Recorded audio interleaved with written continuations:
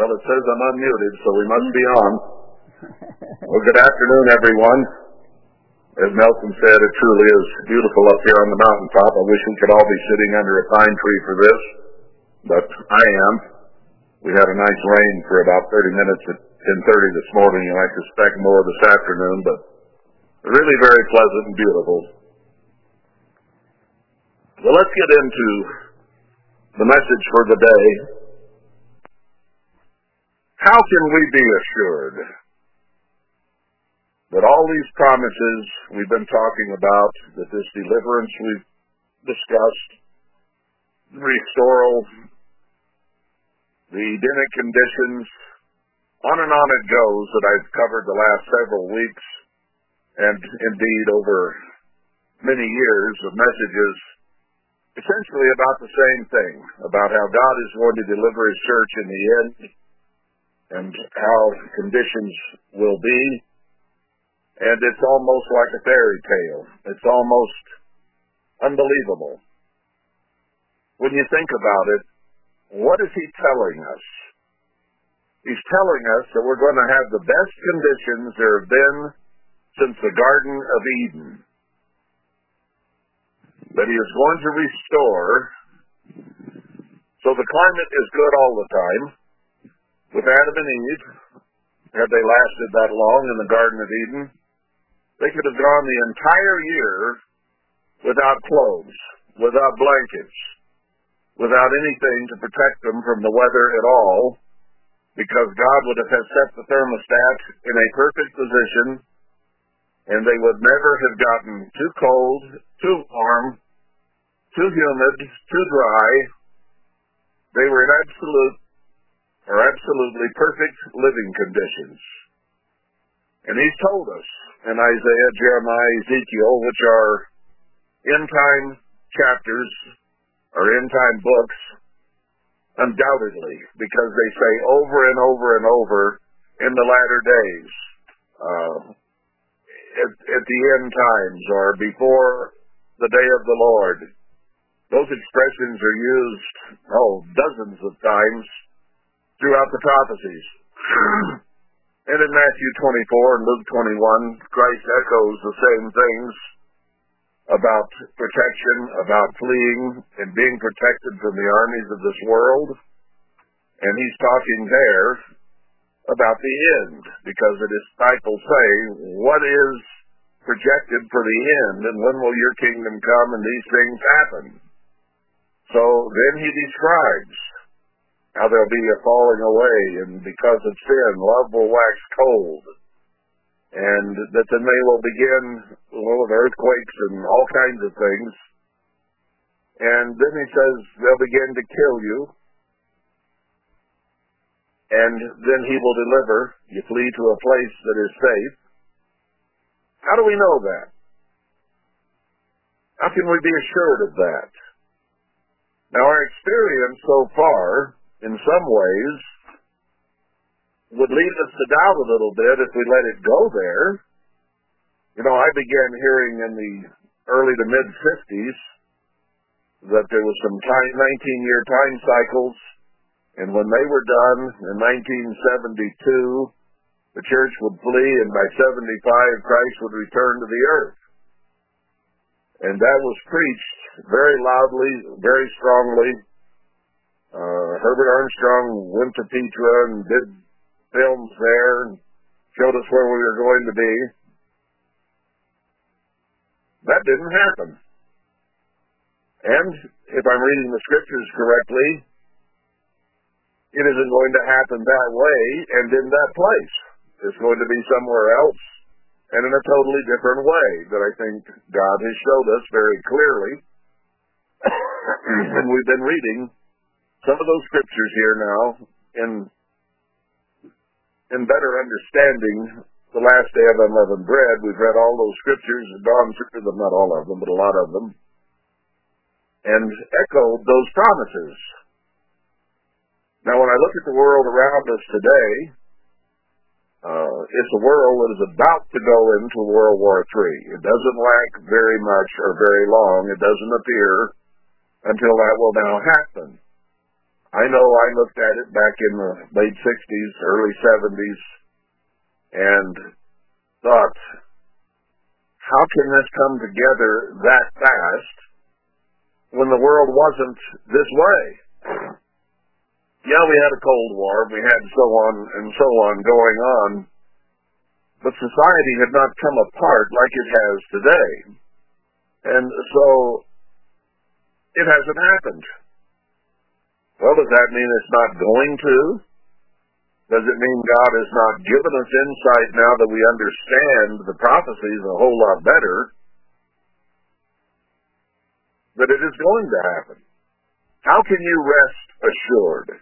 How can you be confident that the things God is telling us as in terms of restoration, of restoral, of deliverance, and so on, how can we know that that is going to happen with absolute confidence? And I mean the kind of confidence that gives us absolute faith and trust in God that He will do these things we've been reading about. Because so far we've not seen much in the way of any of it happening. It's all there to be read. But is it going to happen? Are you convinced of that? Do you believe that with all your heart? You need to. You need to believe that when God says something, it is inviolate. It is going to be the way He says it will be because He has that power to do that, and He does not lie. His word does not come back to Him void. And if He promises something, He says it will happen. So what degree of belief do you have in your heart and mind at this point? Is it 50%, 75%, 95%? Is it 100%? That's a pretty high level of confidence, 100%. And yet that's the kind of confidence that we need. Let me give you an example. With Christ out in the boat, the disciples were there, and it began to storm, and the boat began to rock terribly. Thunder, lightning, rain, and the disciples got very, very afraid, and were very concerned that they were all going to die. I don't know if you've been on a boat in that kind of conditions, but I have, with 35-foot waves going in different directions to each other in a very dangerous area north of Kodiak and south of Cook Inlet and Anchorage. And many, many boats have gone down in that section of water because you have tides coming or waves coming from at least 3 different directions all at once with certain storms and the tide running. And my sons have nearly been killed there, church members, and I went through it, and I'll tell you what, it is very, very frightening. The captain of the boat I was on was telling me about one of the kids in the church there, a teenager, and how he was laying on the floor, pounding his fist and screaming, I'm going to die, I'm going to die, because he was that scared as the boat went back and forth. Here the disciples were in that very same condition, and Christ was sleeping calmly, needed a nap, I guess. So they woke him up, panicked, scared. What are we going to do? He was very calm about it. He had 100% confidence that his Father would take care of the situation. He didn't worry at all. He knew when he was going to die. He was told that. He'd known that all his life, really, probably most of it. And he knew the Father was in control. He knew his Father that well. We should come to know our Father in Jesus Christ that well, so that we don't fear.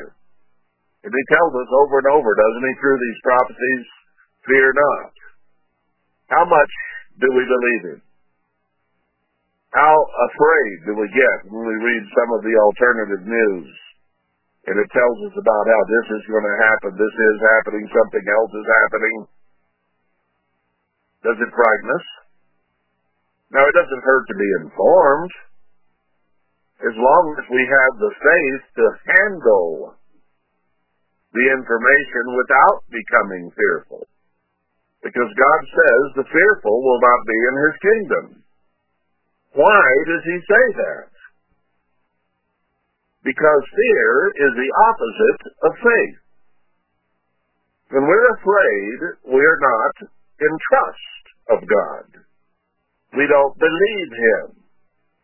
Now you say, well, it was okay for Christ because he knew God that well, and he knew the future that well, and he believed it, and therefore he could be calm. But I'm not Jesus, and I don't know my future entirely, and on we can go to excuse our lack of confidence, our lack of utter trust and faith in God. And without faith, it is impossible to please him. So we have to be solidly on the side of faith and trust and belief instead of fear and intimidation and worry and drawing back a little bit because we're tentative or afraid. And that tells us then that we don't know God that well. It tells us that we don't believe him when he says these things are going to happen. Now, we've been over them many, many times. I don't know how many times I've gone over all these promises of blessing in the last 27 years. Over and over and over. I was just talking to Nelson this morning. He has a tape ready in case we had trouble connecting or something. And he said, that tape given back in about 98, maybe 97 even, sounds more true today than it did back then. Because a lot of these events have occurred. A lot of water has gone under the bridge. And what was said then is far more true because it's closer to happening, and a lot of the things I was saying then actually have happened.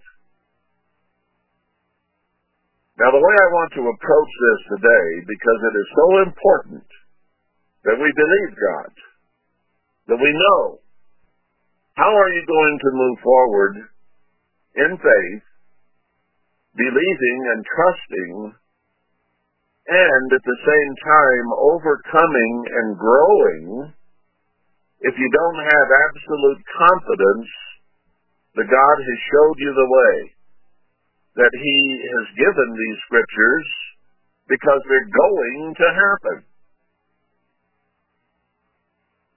Does it give you inspiration to grow and overcome if you're beset with doubts, with worries, with concerns, with a certain amount of fear? Or is your mind clear because you have absolute faith and trust that everything God says is going to happen? Now that is the place we need to aspire to be. We may be 90% there. We may be 50% there. It's an individual thing, and maybe the pendulum will swing back and forth a little bit, depending on conditions and how we're looking at things at the moment. Let me cite Peter again, where there were heavy waves, there was turbulence, and the disciples were out in a boat, and here comes Christ walking across the water. Now, he had, again, absolute confidence in his Father in heaven, absolute faith. He had power over the wind and the waves. He could say to the wind, be calm, and it would become calm.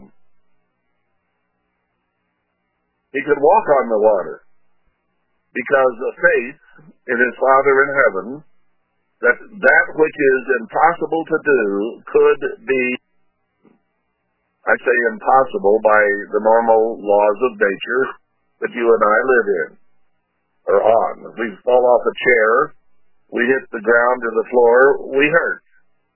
We fall out of a boat into the water, we have to struggle to swim and survive, because that's what gravity is. It's inexorable. It's always there.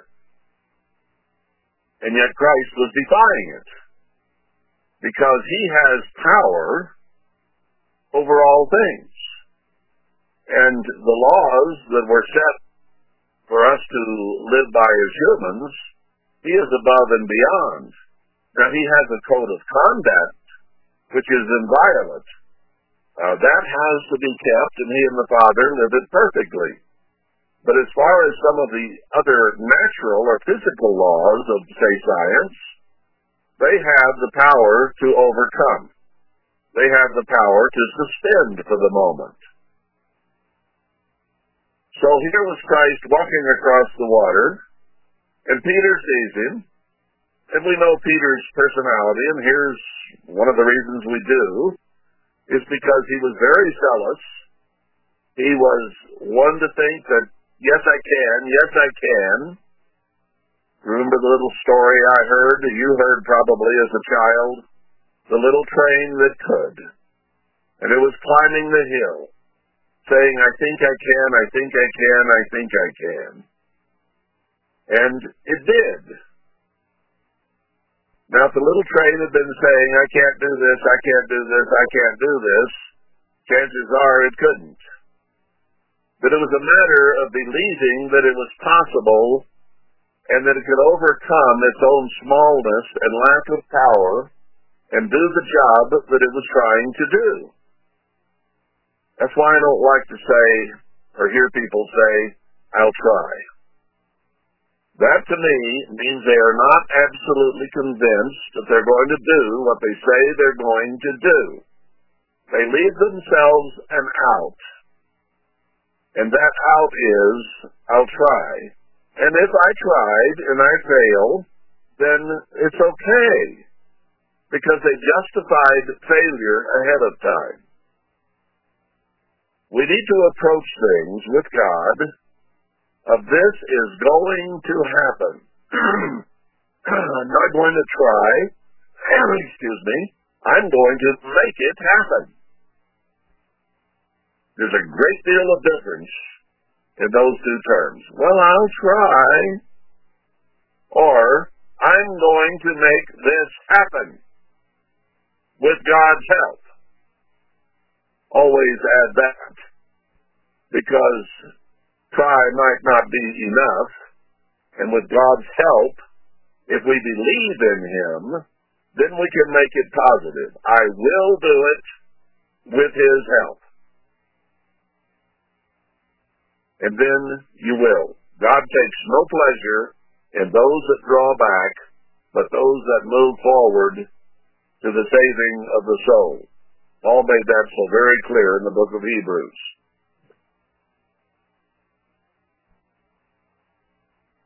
Do you believe him?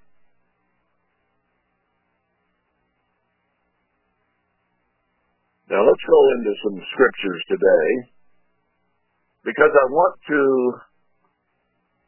affirm in your mind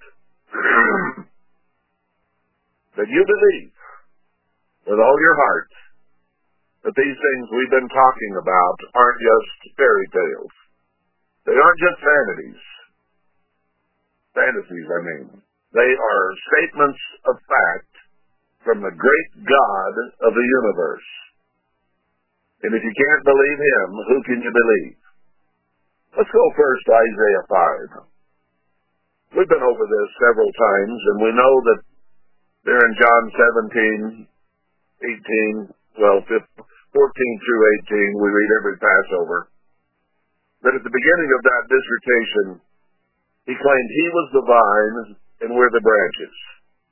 So he himself very clearly referred to the church that was about to be built through those disciples to be a vine, and that we're the branches, and we have to produce fruit by being attached to the vine. That's to him.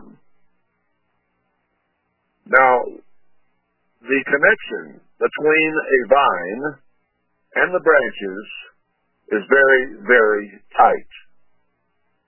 You have the vine growing up, and then you have the branches that branch out of the main stem, and they are very strongly connected to the stem.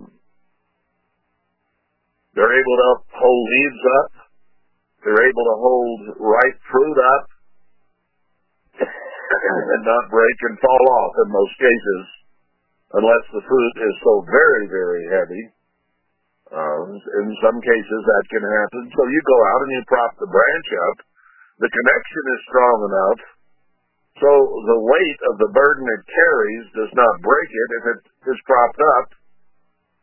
To whom? Propped up to the vine. And we have to be propped to that vine. That's why I say we need to be very, very close to Christ. You read, in another analogy, throughout the Scriptures, how there's a connection, a marriage connection, between Christ and the church.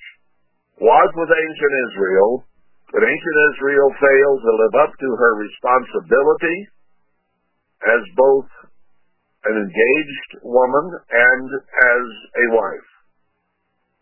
She was not faithful, she was not strong or true, she did not follow the dictates of her husband, who was perfect, who never gave her bad advice, who never asked her to do anything illegal, who was a perfect example to her. And yet she saw other loves and lovers that she wanted to pursue. So because she failed to trust him completely and entirely, there was a divorce. Now he started a new covenant. It's a marriage covenant with the church. And he expects us to live up to the terms of that covenant in a way that ancient Israel did not. And the New Testament goes through that every direction, hither and yon, backward and forward, to explain that. And he gives instructions to humans as husbands and wives on how they are to react to each other and how that they are to be so very, very close to each other. Go back and read the Song of Songs, if you don't believe that, and see how close he wants a husband and wife to be. And if they aren't like the Song of Songs, then there are things in the New Testament, old as well, that they are not living up to, and therefore they don't have that kind of closeness. Now, he tells us that we are the engaged bride. And if there's a time that a couple, physically, is closest, is it not during the engagement period? Because they are getting to know each other. They're looking for the good in each other. They're trying to believe that this person is someone they can live with in mad happiness throughout their lives. And they promise forever, and they make all kinds of promises. Now, they are very, very close, generally, or should be, during that engagement period. And then when they get married, there are other things that they are then allowed to do that they were not allowed to do before getting married that should draw them even closer. So they should be one flesh. You talk to one or you talk to the other, and it's the same. And we are to be that way with Christ as in being engaged to him to be married at his return. How close are we to him? How close is it when we talk to him? Do we feel communication going back and forth from his words that he has spoken that we know, and our words that we feed back to him? Is there a connection, or are we just talking to the ceiling? How close truly are we? Now he says our sins cut us off from him. They impair our communication. Because he does not sin, and he does not think sin, he thinks righteousness. And when we're thinking a different way, then that gets in the way of our communication. So, we have to clean up our act if we expect to be that close. And that indeed is what we should expect. Now when Peter walked out on that water, he was looking at Christ. And lo and behold, Peter was walking on the water. His looking to Christ, his focus on Christ, caused Christ to suspend gravity under Peter. Then what happened? Peter looked down, he took his eyes off Christ, and sank. We can do enormous, incredible things if we look to the Father and the Son with a great focus. And it says that the church will do great and wonderful things in the end. Do we believe it? Now he said to the disciples that they would. And you know what? They walked on water. They raised the dead. Do you believe that? And it says that his disciples become apostles would do greater things even than he did when he was here. And in one sense, Paul raising up the guy that fell out of the balcony, or Peter raising someone, are greater than what he did. Why? Because he was the Son of God. He had all trust and faith in his Father, 100%.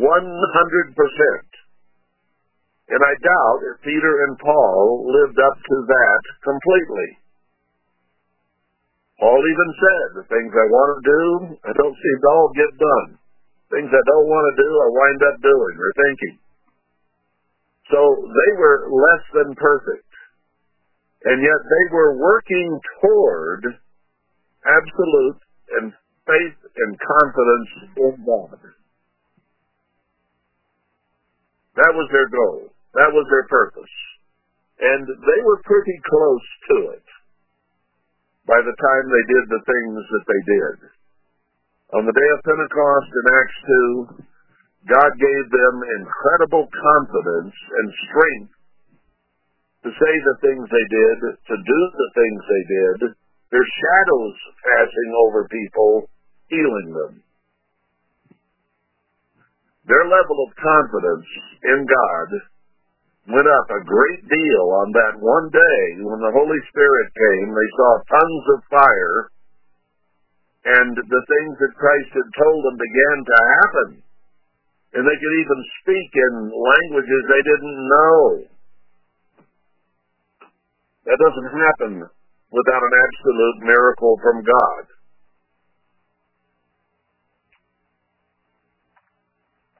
Do you believe it? Now those are things that they saw. You and I weren't there on that day of Pentecost. All we can read is the account. Is that enough? Is there enough belief in the Word of God that that's enough for you and me? Well, let's finally get then to Isaiah 5. Because here he talks about his vineyard, the church. The church in the end time, because Isaiah is written about the latter days. So he's talking about the church today.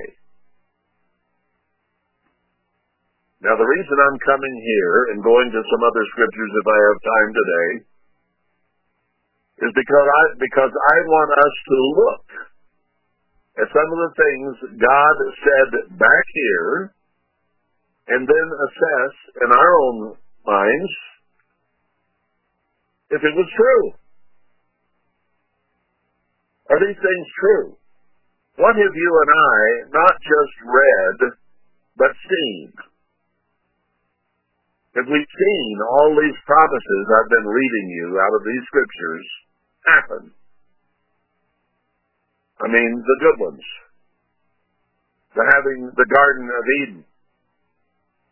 A situation that has not been known since the original Garden of Eden, and he says it's actually literally going to be there for his end-time remnant, and they will have the blessings of the Garden of Eden. The weather will be perfect. The rainfall or the dew will be perfect. Everything will be perfect. He tells us in Isaiah 41, he'll bless trees or churches in the wilderness, and they will be blessed in ways that they never have before. And you don't even need money. Come and have milk and wine without money. What a society that will be. He says the church will have the greatest store of gold and treasures on earth.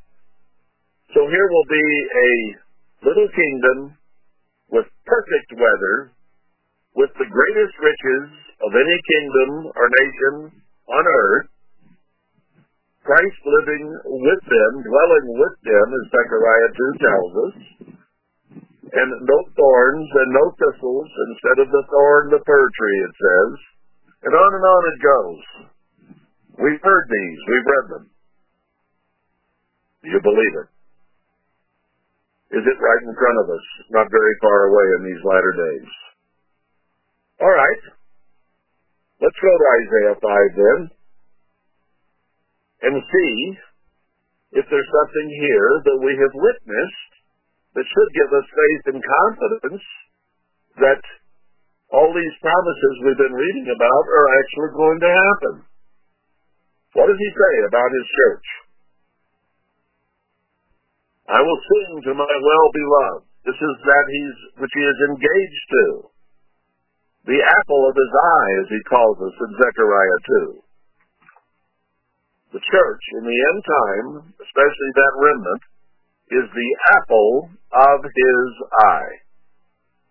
Now that is pretty focused, it's pretty meaningful, and it should give us an awful lot of confidence that he loves us. So he says this to his well-beloved, to his engaged bride, the 144,000. Us are part of it. We are part of it. So he sings this song of his beloved touching the vineyard. My well-beloved has a vineyard and a very fruitful hill. So he gave the church, planted a vineyard, and a very fruitful field.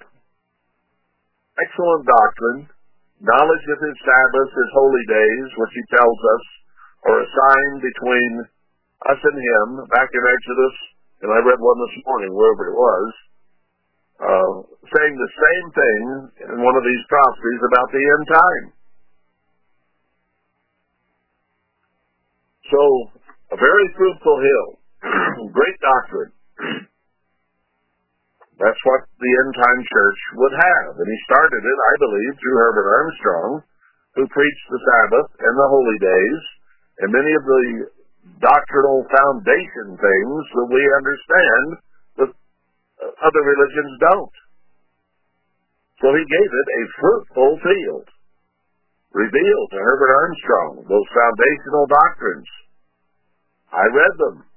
I went back into the Bible, blew the dust off it. I was just a kid, but I started reading the Bible and beginning to prove that we ought to go to Passover and Feast of Tabernacles and keep the weekly Sabbath and all those things I could see and read in the Bible. So that gave me a level of confidence that the church was indeed of God because it was teaching things that the Bible said. One of the most vivid memories I have, I guess, being 8, 9 years old then, was we read an article or a booklet or wherever we got it from the church that said we weren't to eat unclean animals and fish and so on. And right there it was in Scripture. And even in the New Testament, the passages that the Protestant churches use to show that it's okay to kill and eat unclean things, or that Peter or Paul saw, and people have tried to interpret that God was doing away with something, but if you look at the context carefully, you find that that isn't what it was saying at all. And Peter even said it. God wasn't showing me how to eat pigs. He was showing me that no man is common or unclean, and that even the Gentile dogs, as they were referred to, could be a part of spiritual Israel. And they weren't unclean. They weren't dogs anymore. They were affianced to Christ as part of his bride. That was a huge understanding for Peter, because he had always looked at anybody who was not of Israelite blood as unclean, filthy, defiled. And then he realized, he's not telling me I can eat unclean things. He's telling me not to call a man unclean, because if he's converted and is baptized and has the Spirit of God, he's just as clean as Peter was, as clean as Paul, as clean as Isaiah, Jeremiah, or Ezekiel. Cleansed and grafted in, is the way Paul put it in Romans 11, to the body of Christ. The body of Christ is the vine, the church, that they are grafted into. They become part of the plant. They're attached to the stem. So we read those things and saw that the Protestants were wrong. That the things they taught were absolutely wrong. So I remember we were still going to the Methodist Church. And somebody had told Horace Brooks, the little bald-headed pastor, I remember him well, that we didn't believe in the clean, or that we did believe in the clean and unclean laws. I don't know whether my dad went to them, my uncle, but it got to him in some way that we wouldn't eat pigs anymore. So I remember the sermon, 15, 20 minutes of God cleansed all things. And he cited those New Testament passages, which we had already come to understand in the context, weren't saying what he said they were at all. It was so clear.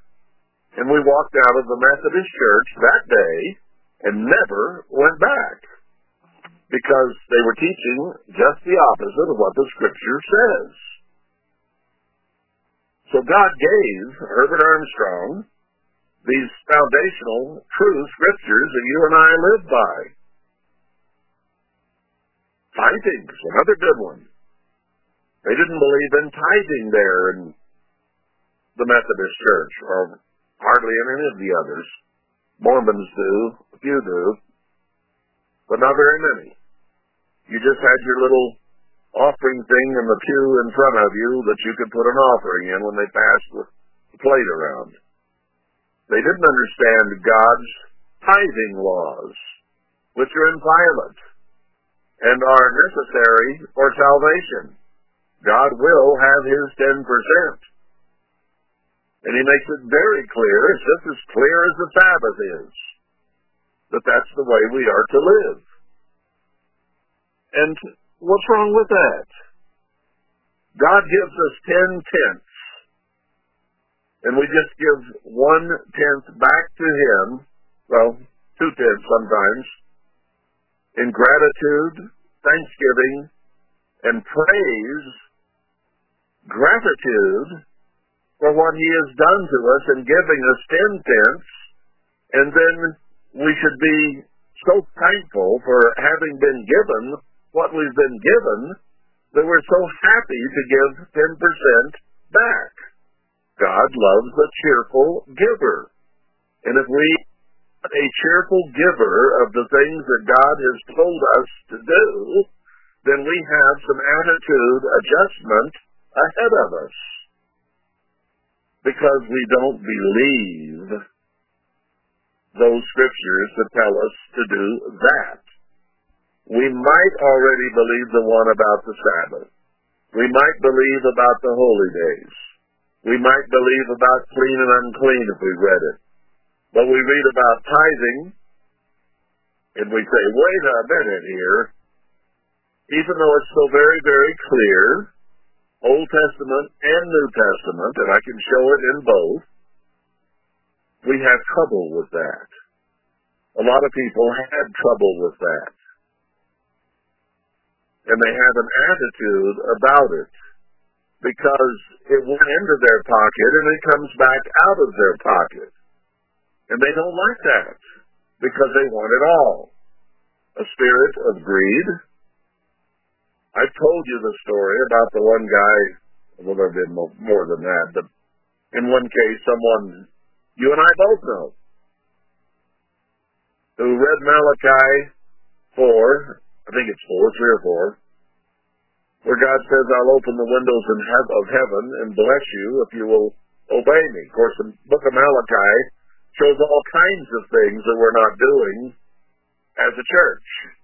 And then he uses that as an example. And he says, if you'll just obey me and do all the things I say, including that, I'll bless you by opening the windows of heaven.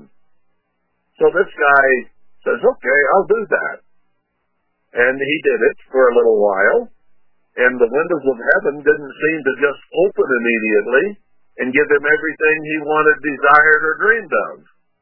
So he says, I'm never going to do that again. God doesn't do what he says he'll do. Now there's somebody who doesn't believe God. He still believes he's a Christian.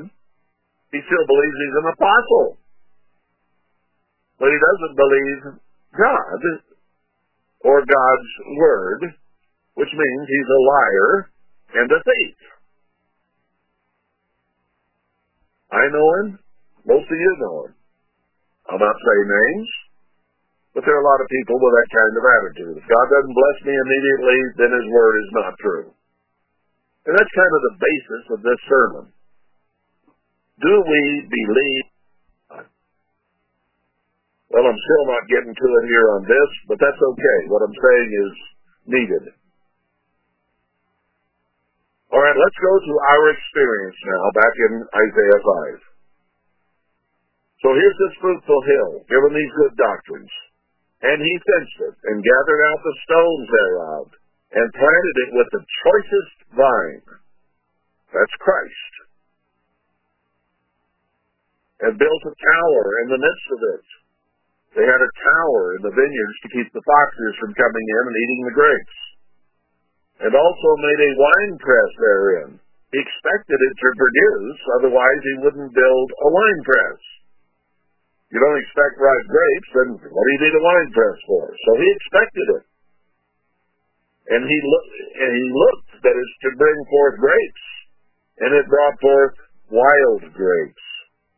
Here it was, attached to the grapevine, wonderful vine that was well-watered, well-fertilized, great doctrine, and yet the fruit thereof didn't turn out to be what he wanted.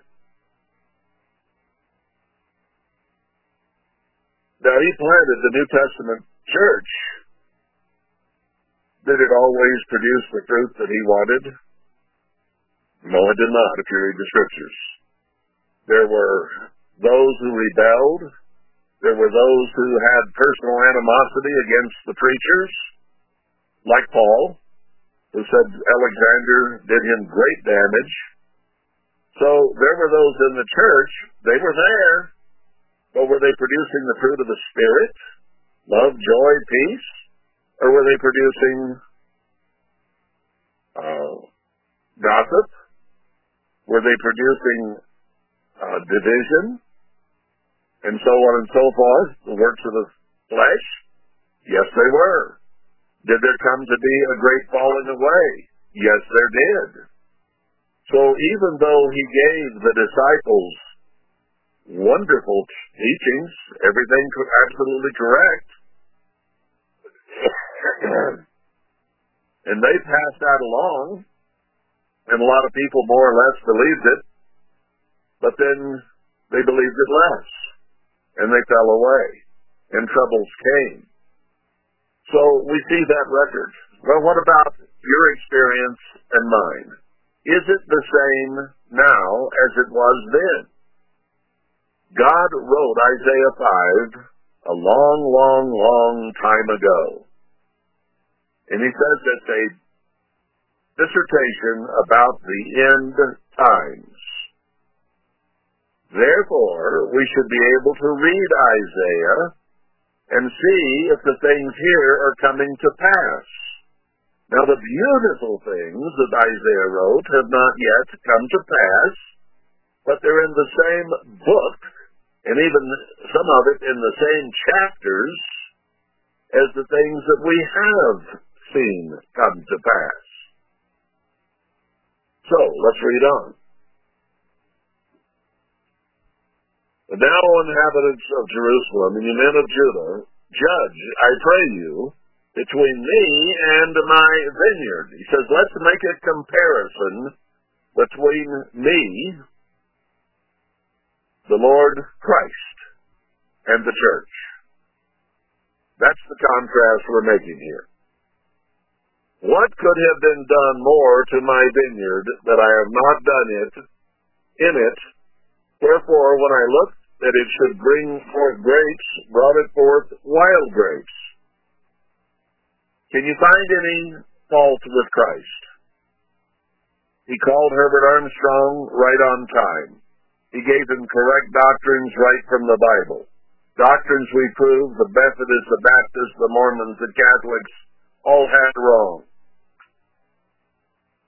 Planted us in a very fruitful field. What more could he have done for us? And now go to. I will tell you what I will do to my vineyard. I will take away the hedge thereof. He built a fence around it to protect it. I'll take that away. And it shall be eaten up, and break down the wall thereof, and it shall be trodden down. Now this is talking about his church in the latter days, here in Isaiah. Do you begin to recognize anything here that you have actually seen and witnessed? Things you cannot disavow or disprove in any way because you have experienced it, and it's written right here thousands of years ago for you to read in the latter days to make you believe there is a God who is true to his word. In my experience, what he's beginning to describe here, I have watched. I've been through it. I've seen the wall torn down by people who did not understand truly the truth and led the church right back into Babylon. I've seen it come apart. The protection that God had given it spiritually and physically was simply removed, and it fell apart and got sold off. Those beautiful, beautiful campuses, all three of which I personally walked and lived on two of them. One is in high school before the college was established in Big Sandy, and then in Pasadena, where I lived for 4 years, and I saw the beauty in just the physical things that God had provided, as well as the spiritual. I lived it. I saw it. I walked the streets of it. I took classes in some of the most beautiful buildings on the face of the earth that God had provided for this man from Oregon who had nothing when he arrived in Pasadena and thought he ought to build a college and didn't have the money, didn't have the spot, didn't have anything, and it just opened up. Billionaires' mansions I have lived in with the finest woods from all over the world. How could that be? Except God had done everything for it and hedged it about. And then I saw the hedge removed. I experienced it. I helped build what was there. And I saw it torn apart.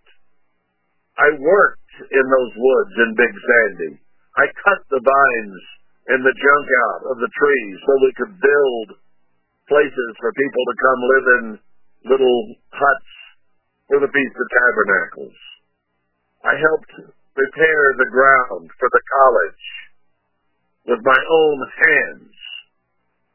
And in Pasadena, I helped care for what God had put there and live in and walk the halls of those billionaires' mansions. Been there, done that, saw that. And then I saw it all come apart. That's what we're reading right here. I'll break it down. I will lay it waste, verse 6. It shall not be pruned nor digged, but there shall come up briars and thorns, named to Koch and others. I will also command the clouds that they rain no rain upon it. Quit receiving good doctrine, that thing which makes things grow. For the vineyard of the Lord of hosts is the house of Israel. Hebrews 12:22-23, it says the church is also called Israel and Judah and Jerusalem, and all these things from these prophecies right here. And Paul is saying that these names, when you go back and read the prophecies, apply to the church, to Christ and the church of the firstborn. He also includes there. So when it says Israel here, it's talking about spiritual Israel. The church, the mother of us all, he says in Galatians. So there's no question that this applies to the church today. This is the vineyard he planted. Go back to John again. That's what he told the disciples. I'm planting you, or I'm planting me as the vineyard, and you are the branches. That's the church. And he started another vine here in the end time. And I was going to go today to Ezekiel 17 and review that again, but I probably won't have time. And show that it is indeed what has been going on.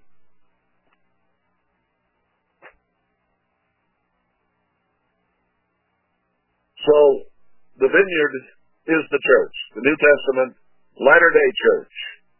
And he looks for judgment, but behold, oppression. A lot of people felt oppression from a lot of the ministers in the local churches. You all have war stories.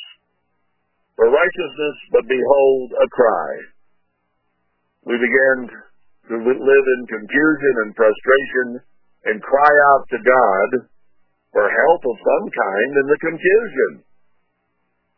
Woe to them that join house to house and lay field to field till there be no place, that to be placed alone in the midst of the earth. In your ears, says the eternal hosts, of a truth, many houses shall be desolate, even great and fair, without inhabitant. So he says, it's in vain to have all these churches, all these congregations, all these spiritual houses. Now, it's referring to physical as well of our nation, of this nation, building the mansions everywhere, and no place for any privacy or aloneness. But it's referring to the church, which had lots of congregations all over the world. Then what happened? Of a truth, many houses shall be desolate, even great and fair, without inhabitant. Most of those churches, congregations that were established by Worldwide are simply gone. They're not there anymore. Desolate. Yes, 10 acres of vineyard shall yield one bath, and the seed of a homer shall yield an ephah. Have you and I experienced that? Have I seen it with my own eyes? I've recited how I went down to Miami when I was still in Charlotte. I think that was probably in 97, thereabouts. And a lot of people heard that I was coming down. They were connected in one way or another to Church of the Great God. And they invited other people to come, and we had a pretty good-sized audience there for those days. I don't remember now, but it seems like there were like 40, 50 people. So I began asking them, how big is the church that you went to? Well, it's gone. How about if you wanted to have a Feast of Tabernacles or something important? How many do you think of those that were there would show up today? And the general consensus I got from most of them was probably about 10%. That's all that was left. When I went to Miami in the first place in 1966, my first pastorate, there were maybe 100, 125 people there that were being pastored out of Lakeland, and the pastor there only came down on the weekend. Maybe he'd be around Sunday for some needs, but there were 100, 125 people that attended, and that was all when I got there. And by the time I left 4 years later, there were 600. God had been adding like crazy, and I was running day and night, literally, trying to see all the new people who had requested visits. And this wasn't just down there. I'm not saying it was because of me. It wasn't at all. It was happening all over the country, and it was growing by leaps and bounds. New congregations springing up everywhere. When I left there were about 600. From 100 to 600 in 4 years. Then I went back in about 97, and they would have to scrape to get together 10%, 60 of what had been 600. And not only that, it had grown after I left there. The growth continued, and then there was a Miami church, and that was all there was in that end of Florida. A few years later, there was one in Fort Lauderdale. There was one over on the West Coast. There were several in South Florida. So it had grown way beyond the 600 that were there when I left. McMansions, you might say, of churches. So 10 acres would yield one bath. Woe to them that rise up early in the morning that they may follow strong drink. People began to be drunken. They began to do all kinds of things they shouldn't do. They continue until night, till wine enflame them. And the harp and the viol, the tabret and the pipe and wine are in their feasts, but they regard not the work of the Eternal, neither consider the operation of his hands. As Ezekiel 17 begins to illustrate, that which God wanted to be a tree had become a low-growing vine that turned its heart to Herbert Armstrong rather than to God. And he's describing the same thing here in different words. We began to look more to the man in the jet aircraft than we did to God. Therefore, my people are gone into captivity because they have no knowledge. They're not paying attention to the true knowledge. And their honorable men are famished. The ministry lost its focus, lost its power, lost its determination to serve God. And their multitude dried up with thirst. That sounds like Ezekiel 5, a third die of famine and pestilence, a third by spiritual warfare, and a third taken captive back into the world. It applies to the church.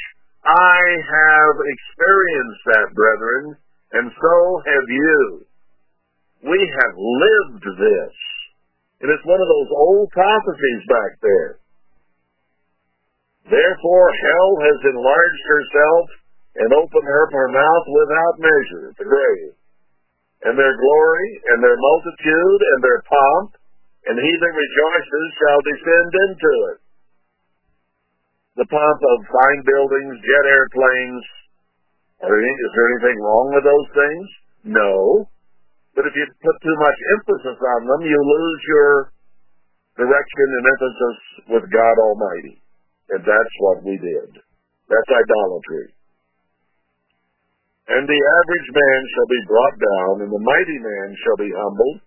It happened to ministers and the congregations. And the eyes of the lofty shall be humbled. Have we been bragging lately about how great the church is and how it's gone from 150,000 to 150 million? No, we sure haven't. Then shall the lambs feed after their manner, and the waste places of the fat ones shall strangers eat. No longer were things being done that cause God to bless. Woe to them that draw iniquity with cords of vanity and sin as it were with a cart rope. Have we read Ezekiel 34 and Jeremiah 23 and Malachi 1 about how the ministry would not do what they should do and how the people were sacrificed in so many ways? We all have our stories, don't we?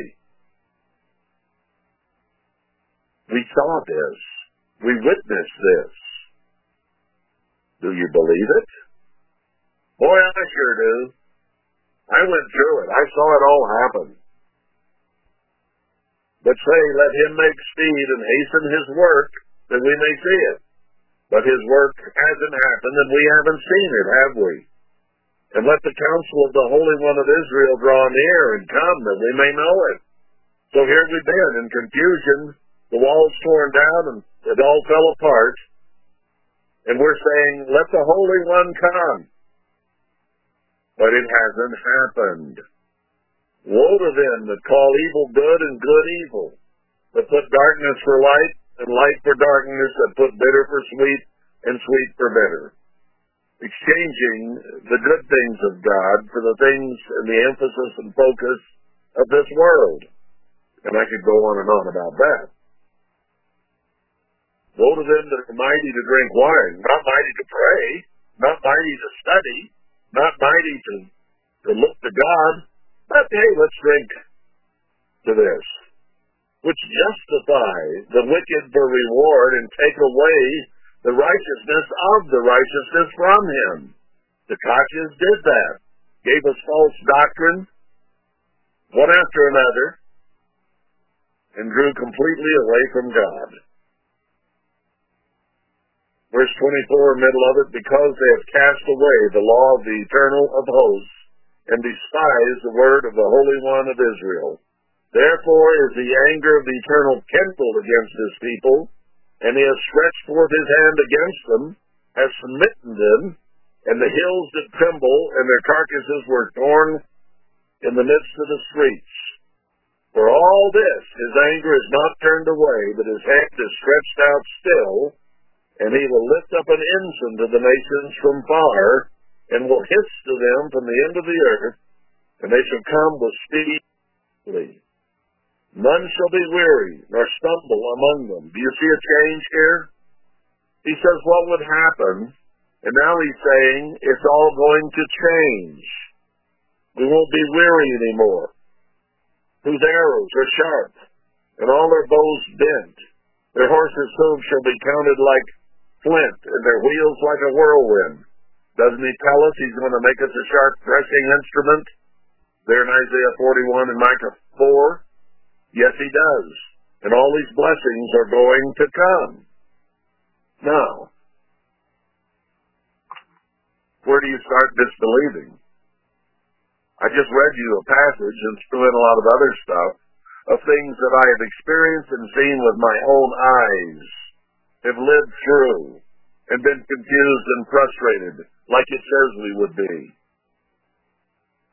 I believe that. I believe it with all my heart because I saw it with my own eyes. I experienced it. I went through being spewed out of Christ's mouth myself for not being what I ought to have been. We have been in a repenting mode, I hope, because we have lived this and seen it. So the question then on the table, do we believe it? Do we believe 100% with all our hearts that the things we read about in Isaiah 5 that tore the church apart happened? Well, do you see it around? I think it happened. I believe it happened. I know it happened. I don't try to believe it. I know it. I experienced it. I felt it. I've lived frustrated in it. Frustrated with myself. Frustrated with the church. Because of me and because of us. I believe that 100%. I can't not believe it because I saw it, I felt it, I experienced it. Now, let's turn the page like he just did at the end of Isaiah 5, and he tells us all these wonderful things that will come of it if we do repent. And I have to, having read what I then experienced, believe he's going to do those wonderful things because I have to trust that they are true because he wrote what he wrote about how bad it would get, and I've only scratched the surface today in one little chapter. We've read dozens of them, and we experienced all of them. Now, does not all this negativity then cause us to believe the things that God says? If he says it's going to be bad, and then it gets bad, I have to believe he keeps his word. Now, then he turns around and says it's going to get good. He's given me enough experience with his word coming true of all these evil things that I have no excuse whatsoever to say these wonderful things are not going to come to pass. Because if he could cause what he wrote thousands of years ago to come to pass in your life and mine, then what he says will happen next as restoral, as refurbishment, as deliverance, are going to come to pass. It's inevitable. The only thing that could stop it is if there's no remnant who is faithful and believes it and ready to follow him when he causes it to happen. But there are still people, and I've experienced this, who are seeking repentance, who are trying to do what they were told to do, and believe that they are going to accomplishment because they don't draw back and they push forward with confidence and faith in the truth of God that he will do what he says. And he gave us the rainbow from Noah as proof that he's going to do these things as well.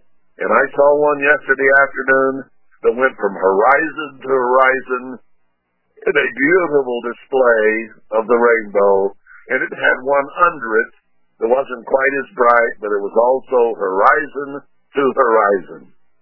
Just breathtaking in beauty. And God says that these promises at the end time are as the rainbow of Noah to him. And that rainbow is still there. I saw it just yesterday.